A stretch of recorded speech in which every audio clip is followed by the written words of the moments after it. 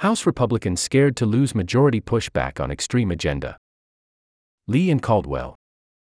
As the far right draws attention, swing district Republicans want leadership to know they have a block of votes that are important too. Comment on this story.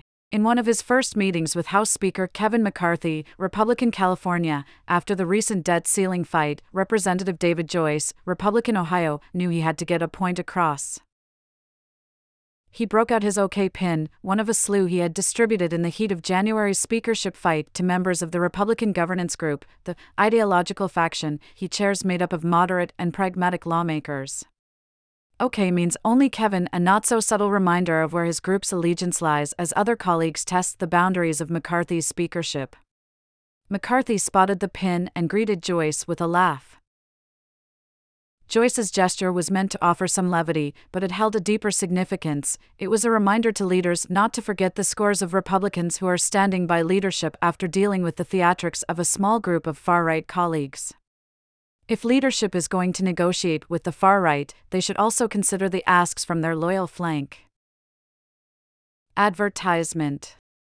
A small group of staunch conservatives last month blocked any bills from being considered on the House floor for more than a week, a rebuke to McCarthy over a debt ceiling bill they thought was subpar. That blockade was followed by a string of votes, forced by House Freedom Caucus members, on red meat issues to satiate the base. The Speaker did nothing wrong, Joyce said in defense of McCarthy cutting a deal with Democrats on debt ceiling legislation, which exacerbated the schism in the conference. So why are we making any concessions to anyone, because this is how this place should work? The House's focus on the far right's demands over the past month has irritated Republicans who represent swing districts or are worried that an extreme legislative agenda will push voters away and hand the House majority to Democrats in 2024. So they are learning to flex their procedural muscles, largely behind the scenes, to keep some proposals they see as most damaging off the House floor. Advertisement. In recent weeks, these lawmakers have kept some abortion-related measures from being put to a vote and sunk an amendment that would have derailed a government oversight bill. They also have tried to convince their far-right counterparts to avoid altering appropriation bills during committee markups, warning that any poison pills could force a big enough group to reject the bills on the House floor if they feel they could hurt their re-election chances. Several lawmakers who represent districts Joe Biden won have also asked leadership to go a step further and allow them in the negotiating room with their far-right colleagues during high-profile debates to explain why the group's demands could jeopardize their 5-vote majority, according to two people familiar with the request who, like others who spoke to the Post, did so on the condition of anonymity to detail private conversations.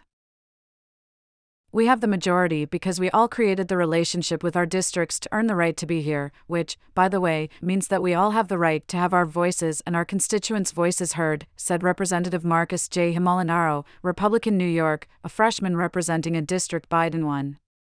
There's a lot more effort among the pragmatic members, if you will, to be sure that we're talking more effectively with the Freedom Caucus members and that we're all having this dialogue. Freshman lawmakers in particular have begun to put leadership on notice, asking in a recent meeting that the National Republican Congressional Committee not use any money freshmen raised on their far-right colleagues' campaigns, according to two people familiar with the request. Advertisement. Swing district Republicans also have been pushing leadership to be strategic about which messaging bills they bring to the floor, arguing it's not worth forcing vulnerable members to take tough votes on legislation that will die in the Senate. The roughly 12 lawmakers interviewed for this story were all clear that Republicans' main priority should be passing bills that address their constituents' economic concerns. If we don't go back to the reason that we were elected, we won't be here for very long, because if people don't feel at home that you're getting what you promised or what they thought you were listening to, they're going to go start looking for somebody else, said freshman Representative Lori Chavez DeRemer, Republican Oregon, who flipped her seat from Democrats in 2022. While far-right lawmakers have mastered the art of drawing attention to their demands, others have purposely tried to influence leadership behind the scenes. Though they have no master plan to ensure their concerns are prioritized, they have found ways to band together to show that, simply by the numbers, certain measures will fail if brought to the full House. Advertisement. The New York delegation has worked Republicans' slim majority to their benefit after flipping for seats held by Democrats in the midterms.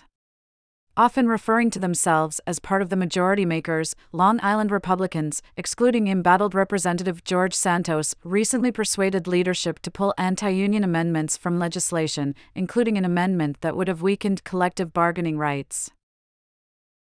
Union members have historically supported Democratic candidates by wide margins, and they remain a key constituency targeted by Biden in his re-election effort.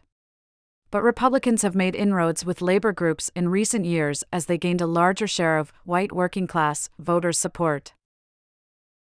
We've made it very clear that voting against organized labor is not something that we intend to do, and I think we've done a good job of taking a couple of amendments off the floor, said Representative Anthony Desposito, who is a former New York Police Department detective and described himself as a pro-labor Republican. Advertisement. A group of Republicans also privately vowed to derail the REINS Act, a bill popular among the conference because it would provide more congressional oversight on agency regulations that affect the economy by $100 million or more annually if an abortion amendment offered by Representative Bob Good, Republican Virginia, had been adopted. Instead, 10 lawmakers voted down the amendment, which would have required congressional approval on any federal decision that expands abortion access, according to two people familiar with the dynamics. Abortion and other policy issues have become a major point of contention between moderates and the far right. During a previously planned meeting in the office of Republican Whip Tom Emmer, Republican Minnesota, office last month that included Majority Leader Steve Scalise, Republican Louisiana, a group of lawmakers balked when Scalise said he'd put a bill on the floor that would permanently codify the Hyde Amendment, which bars taxpayer dollars from being used for abortions, a demand of the far-right faction that conservatives largely support. Scalise had initially included the legislation in a list of priorities that would pass the first week of the year. But after the meeting, leaders were forced to drop the effort for a second time because it would affect people who purchase insurance coverage through the Affordable Care Act marketplace. Advertisement. A group of swing district Republicans has vowed they will continue to defeat abortion-related amendments that come to the House floor, a person familiar with the discussion said. But the ongoing appropriations process will be more complicated for those Republicans, as their more conservative counterparts are expected to tuck several strict anti-abortion measures into must-pass spending bills. Those additions will not only create conflict within the House GOP but also with the Democratic-controlled Senate. A House subcommittee overseeing the Food and Drug Administration has already approved language limiting access to mifepristone, a prescription abortion pill, a limitation not all Republican lawmakers support. A smaller group of lawmakers on the Appropriations Committee has also tried to prevent certain amendments from being attached to bills before they arrive on the floor. In a pre-markup meeting last month, Republicans on the panel ran through amendments to discuss and debate, including one from Representative Andrew S. Clyde, Republican Georgia, that would have struck a provision allowing for H-2A work visas to be used on a year-round, rather than a temporary, basis. Committee members Representative David G. Vallado, Republican California, and Representative Dan Newhouse, Republican Washington, who both represent rural districts, argued that they had never heard from a single farmer who believed limiting visas is a good idea, because those farmers need more workers to keep their agricultural businesses running. Clyde still brought up the amendment, which failed.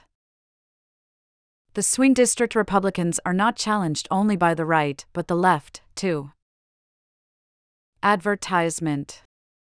Vallado split with his party last month to vote for a Democratic amendment that would have codified giving a pathway to citizenship for undocumented migrants brought to the U.S. as children by their parents had it been adopted. Democrats will continue to find opportunities to divide Republicans on the issues and put vulnerable Republicans on the record to target them in their elections.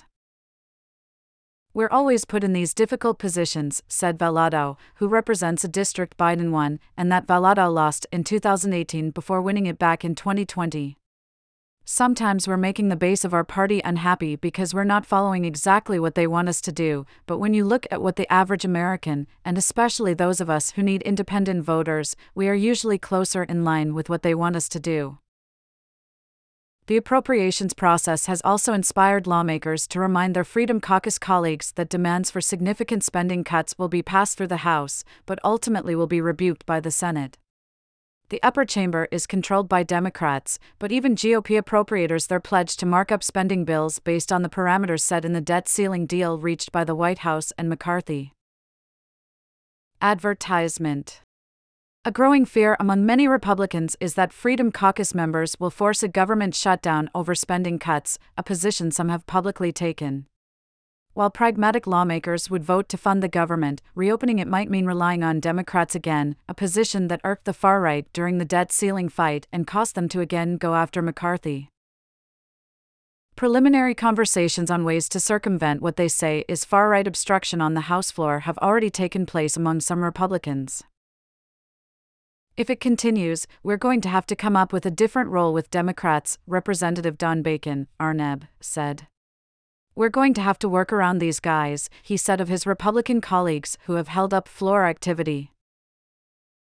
Even so, members of the Freedom Caucus do not appear likely to relent on their demands to quickly impeach Biden and some of his cabinet officials. Vulnerable lawmakers have privately raised concerns that these efforts are a distraction and deviate from their constituents' wishes for them to work on implementing policy. In particular, moderates hope 2 resolutions that would expunge Donald Trump's 2 impeachments, introduced by Representative Marjorie Taylor Greene, Republican Georgia, and Republican Caucus Chair Elise Stefanik, Republican New York, do not get a floor vote. If they do, they would force freshmen who never took part in his impeachments, and Valado and Newhouse, who voted in favor of Trump's impeachment after January 6, into perilous positions. Greene dismissed moderate colleagues' concerns, noting that a reason Republicans have the majority is because Trump's base helped elect swing district lawmakers. You know how they got elected? Greene said, referencing her swing district colleagues. They had Republicans that feel just like the base across the country that voted for them. They work for those members, too. They don't just work for independent voters in their district. The sentiment that all Republicans must fall in line drives Joyce nuts and has caused him to directly cross a Freedom Caucus member last month who had publicly rebuked his colleagues for failing to side with the more conservative demands of the conference. At the end of the day, if you don't want to vote for it, that's fine, Joyce recalled telling a Freedom Caucus lawmaker. But do not get up and say that no Republicans should vote for this. There are 435 districts. You don't control any of them but the one you were elected in. We're not actively trying to side with Democrats. We're just trying to do what's right for our district. Loading. Advertisement. Advertisement. Advertisement. Advertisement.